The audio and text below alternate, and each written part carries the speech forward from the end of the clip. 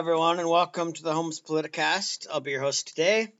Hope you're all having a great day. Where I'm filming this, it's rather cloudy and dark, but hopefully everything is sunshine and roses where you're at.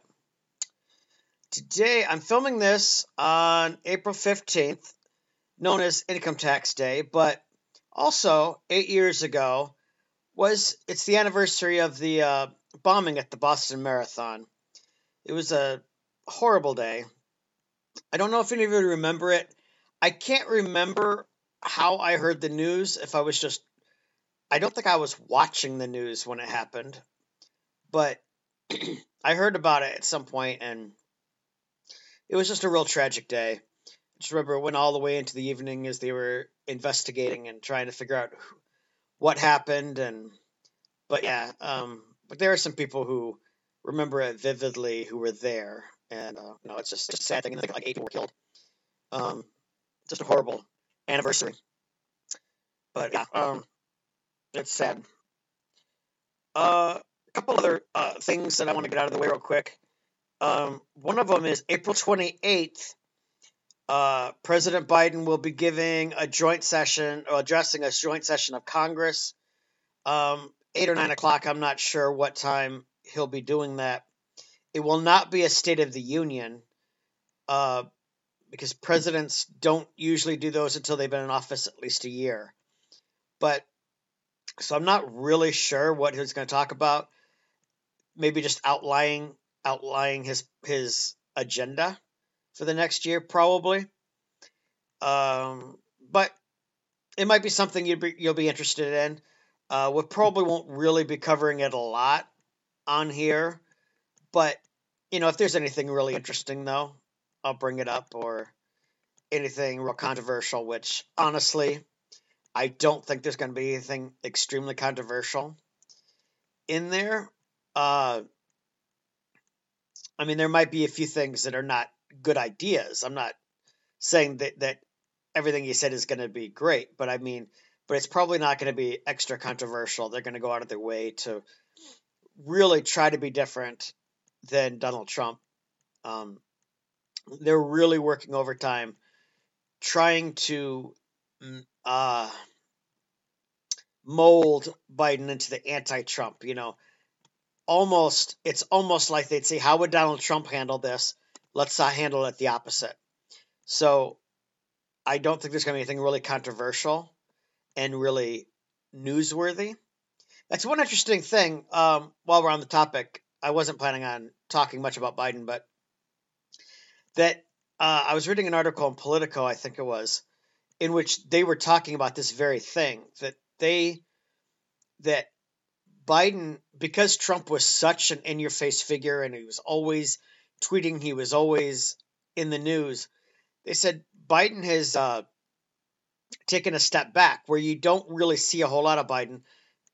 There are other reasons that I won't get into now, and I'm sure you can draw your own conclusion as to what reasons they don't want Biden out in public. But you've noticed that you don't really hear a whole lot from Biden.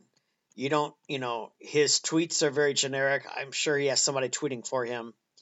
His when it comes out, they're very carefully scripted events, and he's not out there for long.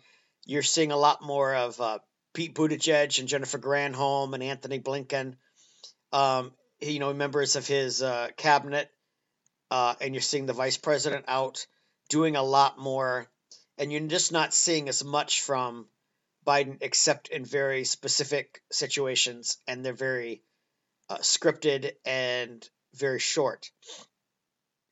And like I said, there are other reasons why that is, and you could draw your own conclusion. But one of the things that they're trying to accomplish is to make him the anti-Trump. You just don't see much from Biden, as opposed to Trump, who is always out there in public, always tweeting, always speaking, always right there. And so I think it's just a rather interesting contrast. So my point is, they are purposely trying to make him the anti-Trump. And so I don't think the State of the Union is going to be as big of a spectacle as it was, or a joint session of Congress, as big of a spectacle as it was under Trump. I think it's going to be rather short, kind of to the point, and not really going to create a lot of headlines. Uh, and really the only reason he's doing this is because there's been a big clamor from Republicans in the echo chambers of not just Fox News, but even in Capitol Hill. Why isn't Biden coming out? Why isn't he speaking more? Why isn't he doing more? Why isn't? And so I think they kind of felt they have to do something. And so they scheduled this because this was scheduled at the last minute, even up until, 2 weeks ago. Uh, the White House was asked, when he was going to address Congress or anything like this, when he was going to give a major speech. And they said there's nothing scheduled, that we don't have anything planned for the near future. And then all of a sudden, oh, he's going to be addressing Congress April 28th. It's like they realized we need to do something before this gets out of control and looks like he's hiding from the public, which to a certain degree he is, but that's a different story. If you've been listening to the show for a while and you've seen the review of Lucky, the book about the Biden presidency or Biden candidacy, you'll see that it is part of a plan to keep him shielded from the public as much as possible. Partly because of his age, partly because of his gaffes. The less people see of Biden, the more they like him, honestly. And I don't mean that to be disparaging. But it's just the truth. That the less people see of Biden, the more they like him. And the more people see of him, the less popular he is. During the campaign, every time he would appear, he got in fights with union workers. He called that one person one dog pony soldier or something. I don't know. Whatever that meant. And his approval ratings just plummeted. And then during the general election, he disappeared, and his approval ratings went up. So they know that. They know that the less you see of Biden, the more you like him. So anyway, that's all I'm going to say about Biden, at least right now. I might, if the show starts to run short, I might go back to Biden.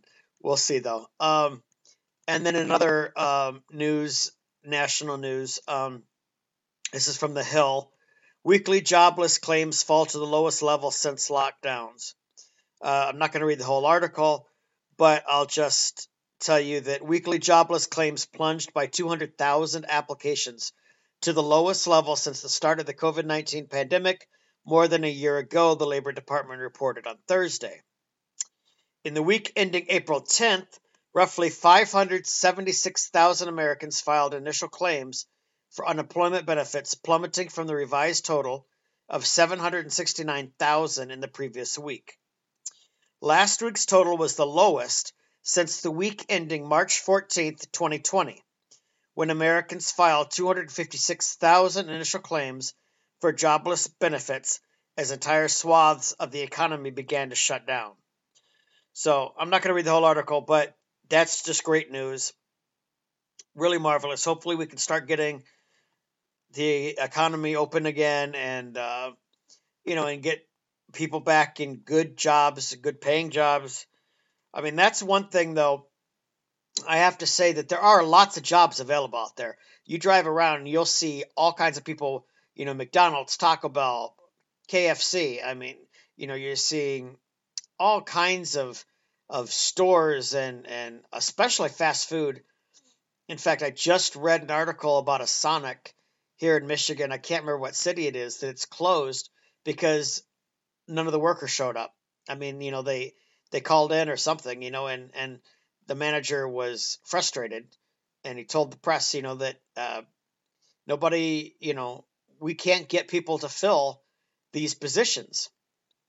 There are jobs all over the place, but the problem is that prices everywhere are going up, but jobs, the pay wage has not increased.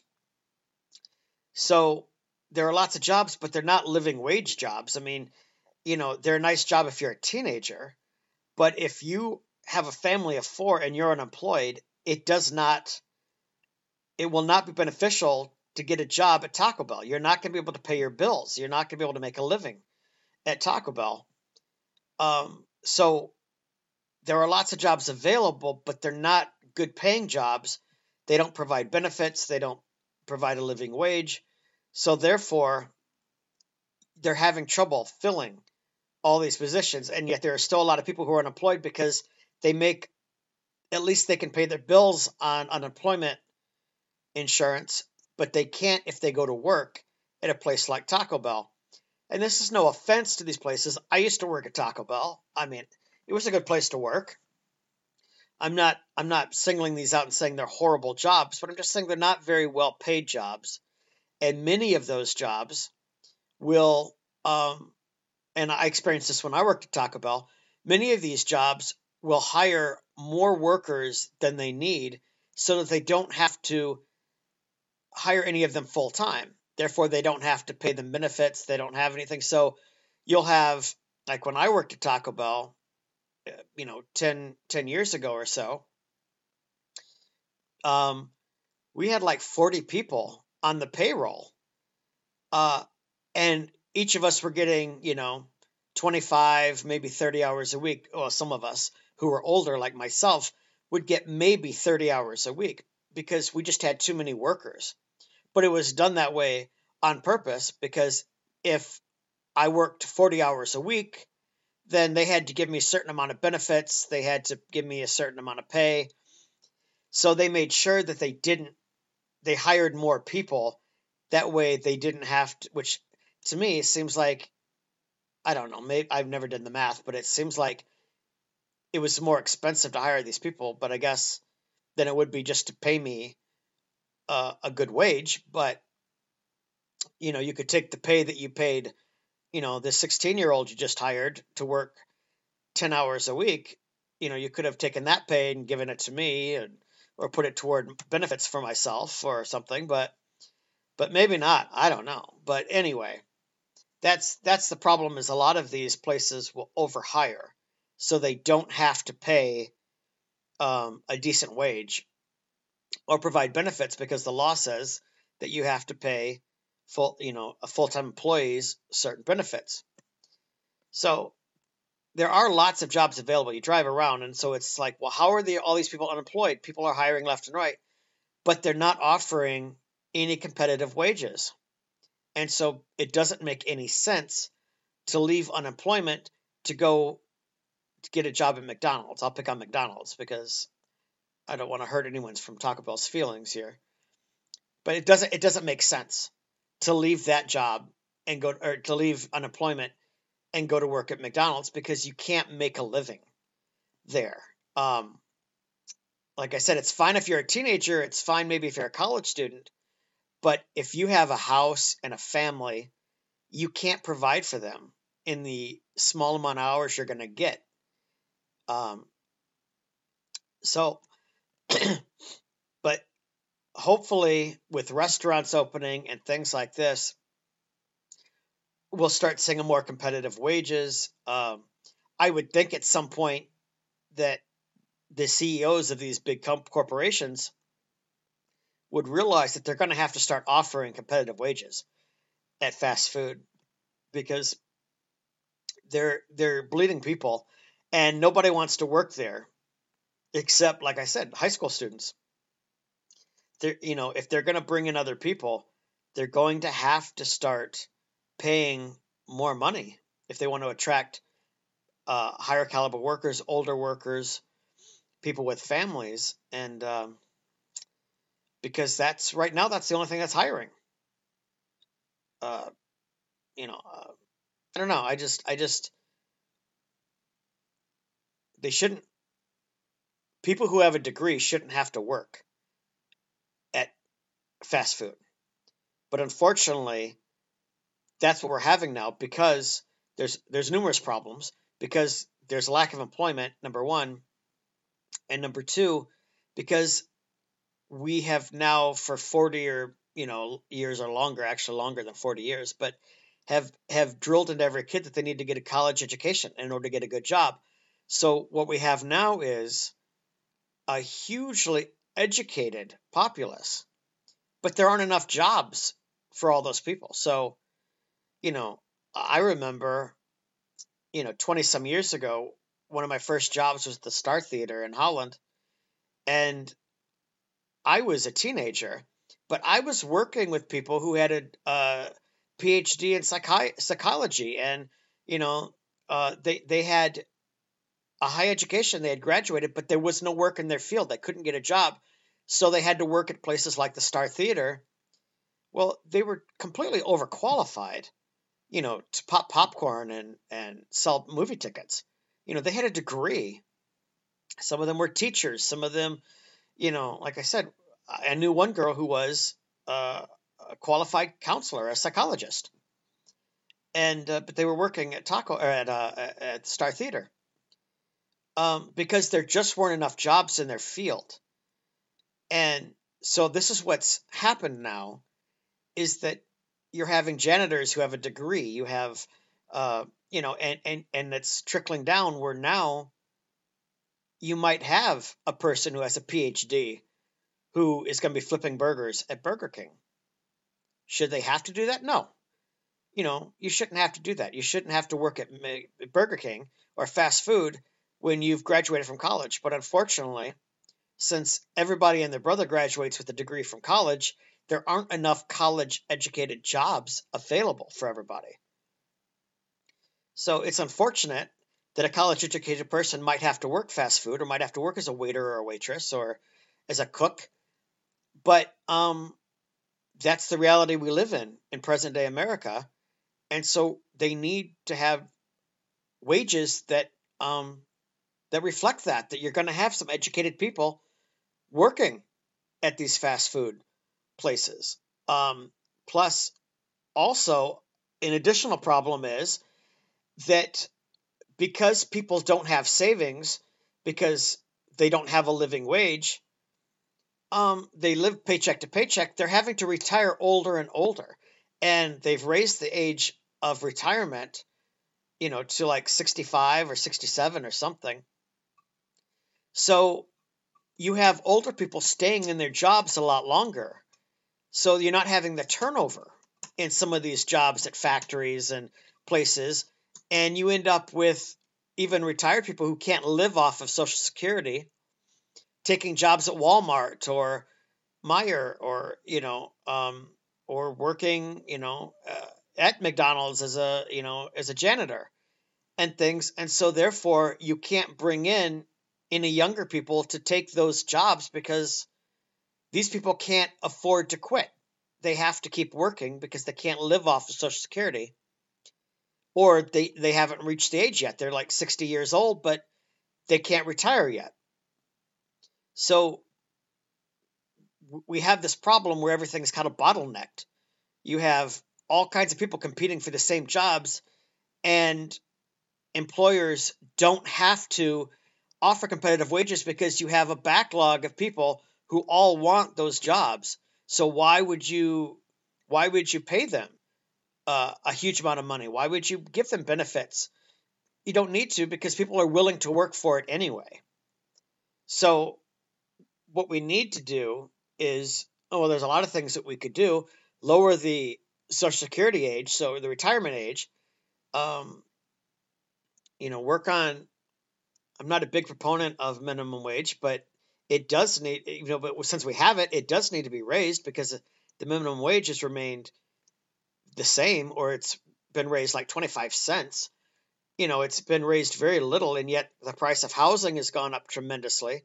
It's very expensive. I mean, there was a time in the 50s and 60s where you could raise a family on a single family income. The father could go out and work, and the mother could stay home and take care of the kids.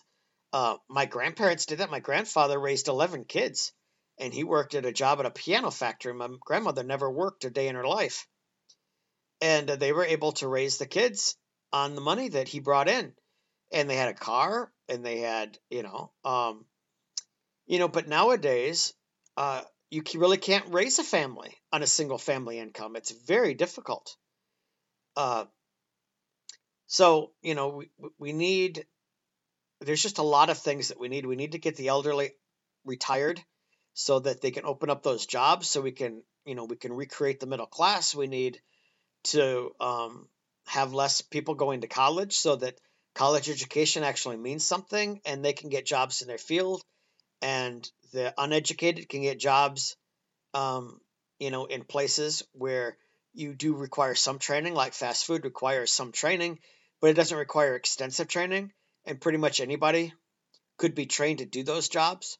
Not everybody can fly an airplane. Not everybody can be a scientist, but everybody can be trained at McDonald's to run the counter or to make burgers or to make tacos at Taco Bell.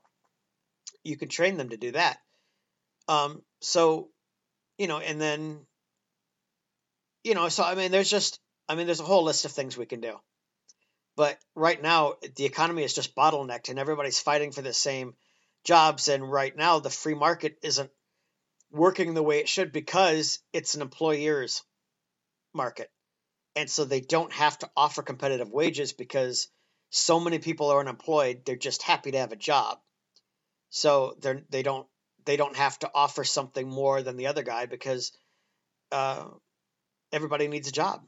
So, they're going to take it. They'll take a job working $8 an hour, hypothetically, or $9 an hour, whatever.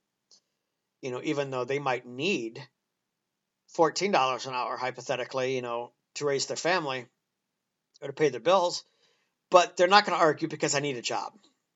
Whereas if it was an employee market, then yeah, the businesses would be competitive and they would each try to outdo each other. And, we'll pay you, $10 an hour. Well, I'll pay you $11 an hour, plus you'll get vacation time. Well, I'll pay you $12 an hour and I'll pay your health care.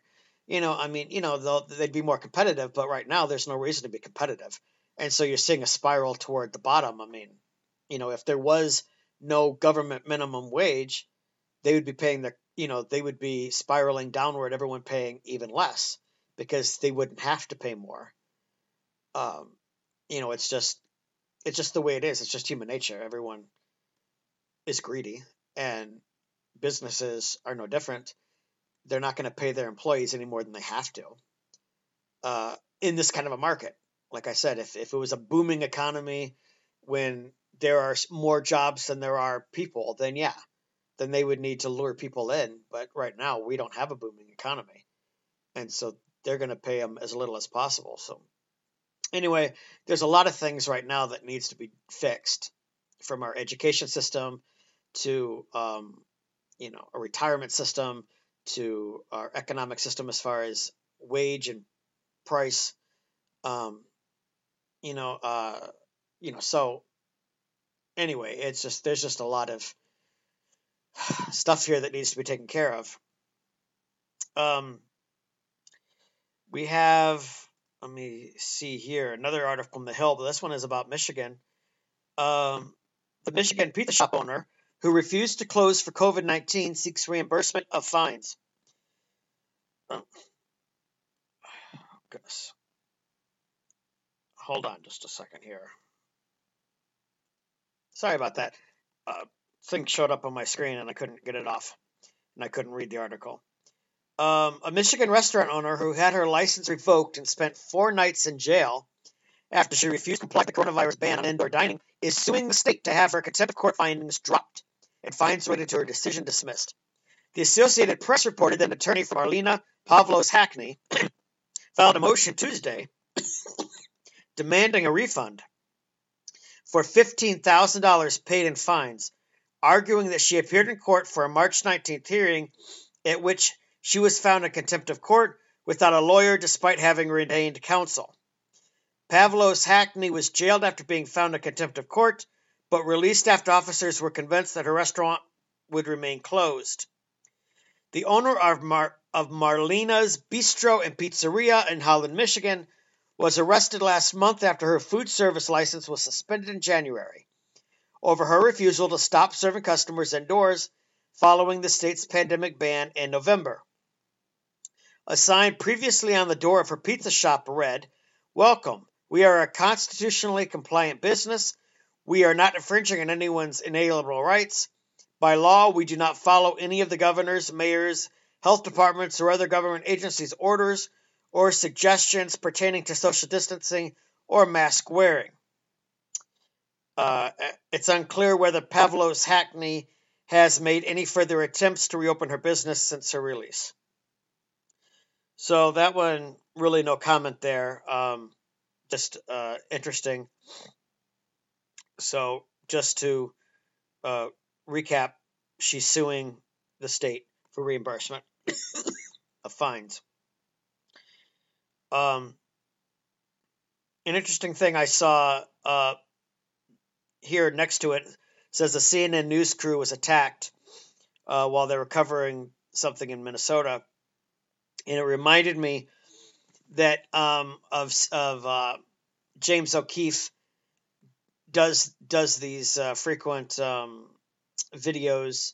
I don't know what you'd call them, but in which he exposes things, people, and he did this one recently in which he talked to some of the head honchos at CNN, where they admitted that their goal was to keep Trump from being reelected.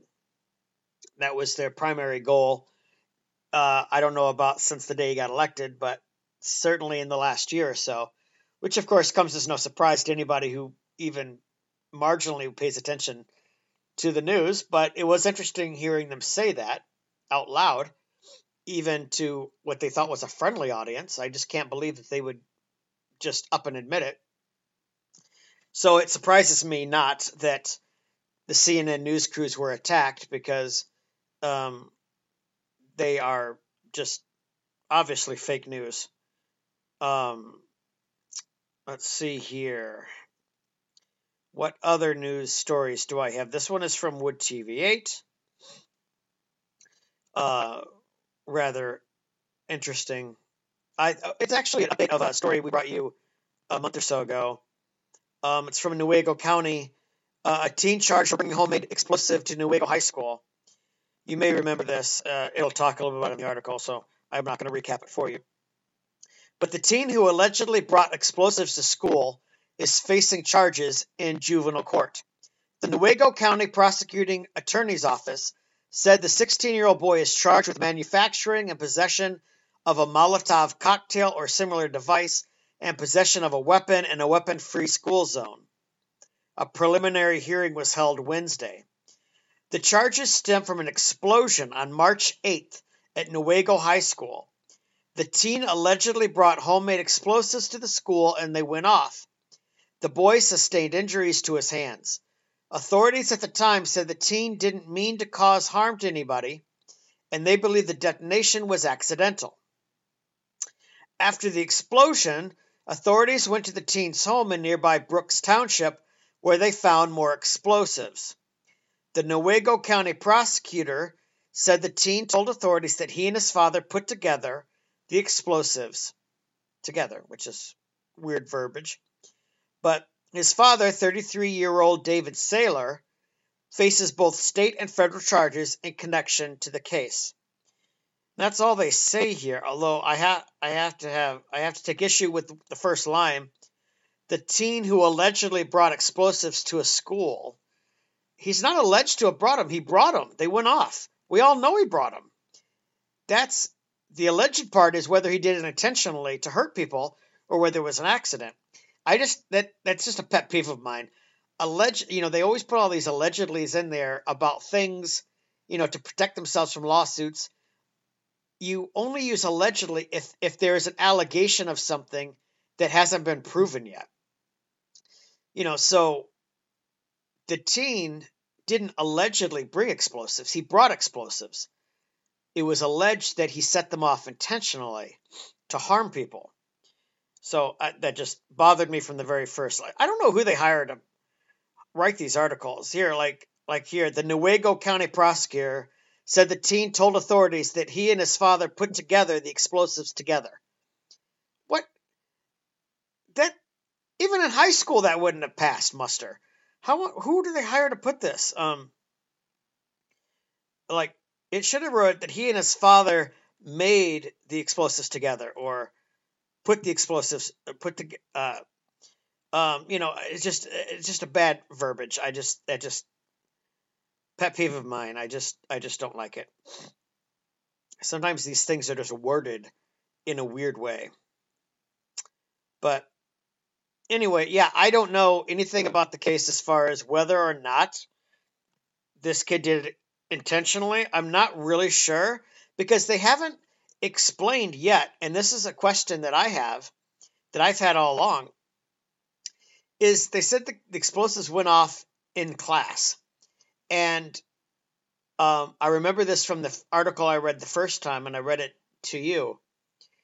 And what they don't explain, and I don't understand why you don't have any intrepid reporters who are investigating this. Why didn't they talk to the teacher? Why didn't they talk to the other students in the classroom? What was the point? What was the class teaching? Why did he have the explosives there? Because they said it was an accident. What would he have had the explosives out on the table for anyway? Was this part of a science class? Was it part of a, everyone bring in a science experiment and we're going to work on it? You're going to show us like a show and tell? Everyone's going to put together something and, and his exploded? I mean, is it, what I don't understand is what was going on to begin with. Why no one thought it was odd when he brought these explosives out and put them on his desk or wherever it was in the classroom and was fooling around with it and it went off.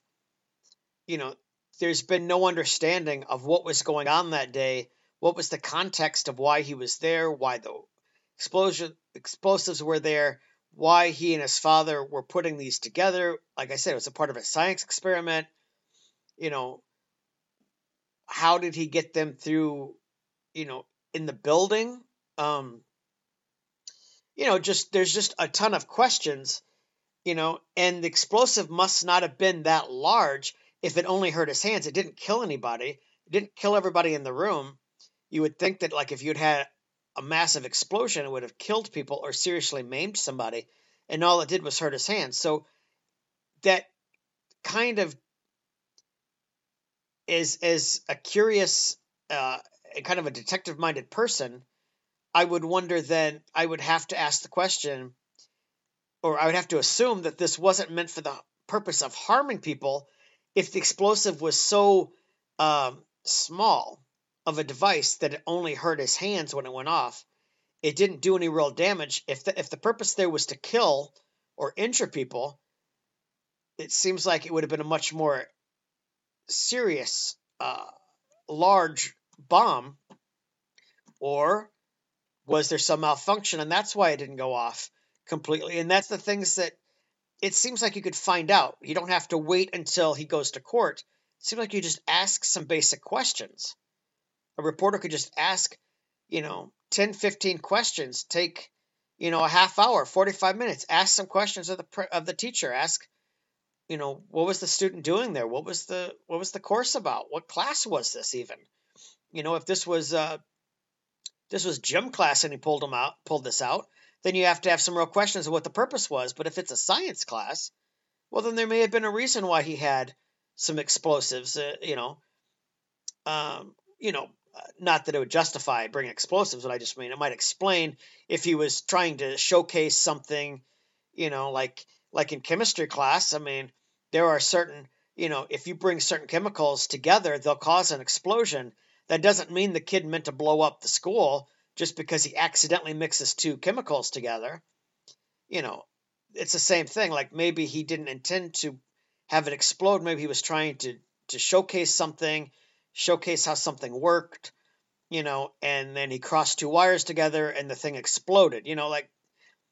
I mean, I'm not taking a side here. I'm just saying these are the questions that a reporter you would think would ask to try to find out what was going on here. And, so yeah, I just, the whole thing, I have a ton of questions and yet there seems to be so few answers.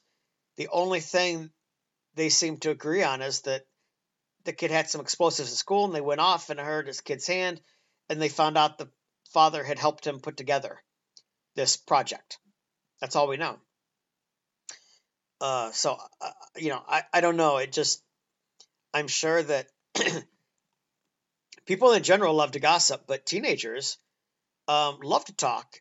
And, if a reporter showed up and asked a bunch of teenagers, what happened in the classroom, you don't have to get a warrant, to force these kids to talk. These kids will talk right away. Like, well, I was there. He did this, that went off. And, you know, they'll tell you the history of this kid. They'll tell you all about him. Like, well, we always thought he was a weirdo.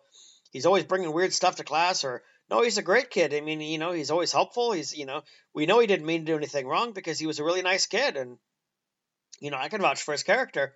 I mean, you put a microphone in these kids' face, and they will tell you all about the kid and everything that happened that day, and probably a ton of stuff you don't even want to know. They'll just talk because, like everybody, teenagers love to be the center of attention. They love answering questions. They love, having somebody ask their opinion about something. So, I mean, it wouldn't have taken much for the reporter to find out anything about this, but it seems to me like all they did was ask the police. Because the police are only going to give you a bare minimum of information because they're doing investigation. So it seems to me they just asked the police, and the police said, well, these are the facts. This is what happened. We talked to the father. We're charging him with this. Oh, okay. Well, we got the whole story then. Let's run with it. So anyway, that one, I want to see more information. I'm really curious as to what is going on in that case. This is another article from Wood TV8. Let's see. Some Grand Rapids restaurants he'd call stop dine-in even without a mandate. As many of you know, the governor urged everyone to go back to social distancing and close schools to close and things. She did not mandate it, but so here it says, while Governor Gretchen Whitmer hasn't mandated any additional restrictions for restaurants, some local spots are voluntarily closing their dining rooms to help stop the spread of COVID-19. The decision to cut back on service came after Whitmer last week urged restaurants to take a 2-week break from indoor dining, a recommendation, not a requirement. Chris Finaro, the operations director for All In Hospitality Group, which operates 4 Grand Rapids restaurants, said the correct choice was obvious given the spike in cases and hospitalizations. The biggest thing for us is doing everything we can to keep our staff and our guests safe, Finaro said. Beginning this week, Finaro said All In has closed indoor dining of all its restaurants, Donkey, Tequila, Hancock, Royals, and the Winchester. The plan is to close our indoor dining spaces for 2 weeks and really focusing on outdoor seating and takeout food, Finaro said. He said this is the first time All In has voluntarily implemented such restrictions, something it sees as necessary to protect staff and customers. A downtown coffee shop has also heeded to the governor's advice, closing indoor seating until further notice. The moment I see someone walk in with a backpack or briefcase, I try to, it must be, or briefcase. Do they not have editors who read these things? The moment I see someone walk in with a backpack or a briefcase, I try to immediately say, hey, we're not doing indoor seating right now. Lantern Coffee Bar and Lounge Manager John Bailey said. Since that isn't required by the state right now, Bailey said he explains to customers that Lantern choose to do it. It's got to be chose. It's supposed to be chose to do it. Who are these people? Since that isn't required by the state right now, Bailey said he explains to customers that Lantern chose to do it to ensure the health and safety of the community. It's the same reason GR Noir Wine and Jazz in downtown has pivoted to curbside only, canceling dozens of reservations for in-house dining. For us, whether Whitmer said it or not, we are grappling with it anyhow, because our first line of being responsible is safety, GR Noir owner Shatan Brigham said. For us, for the staff, for the customers, for the community. So we decided to say, you know what, let's pause for a couple of weeks and we'll pick up our curbside service. This is pathetic. I'm not commenting on that. I mean, I guess it's a private business. They can do whatever they want. I just think it's a dumb move. But, what's just really annoying is Wood TV8 has the worst people writing for them. I don't understand it. I saw 2 typos in that one article. 2 typos. Put choose instead of chose and of instead of or. And nobody caught it? Oh my goodness. I just don't understand it at all. Like, what is going on? How did we get to a point where even professional writers don't know how to write, or they don't have editors who overlook and see what they're writing? That just disturbs me. Just disturbs me to no end. Anyway, rant over. I'm trying not to be. I don't want to be like this old man who yells about everything and just is always bitter and these kids today, they don't know what they're doing. But that just is a pet peeve of mine, and it's disturbing because I'm trying to read and it makes it sound like I read with the level of a 5th grader because I keep stumbling over words that shouldn't be in there and they don't make any sense, and then I get confused because I'm like, wait, what is this saying? This doesn't make any sense to me. So anyway, we're about out of time, folks. Glad you joined me today, and next week I will be joining with the other half here. We'll be doing a joint show on Friday, so stay tuned for that, and looking forward to it. So we'll have some lively discussion, I'm sure. And anyway, talk to you all real soon. Have a great week, and see you next time. Bye.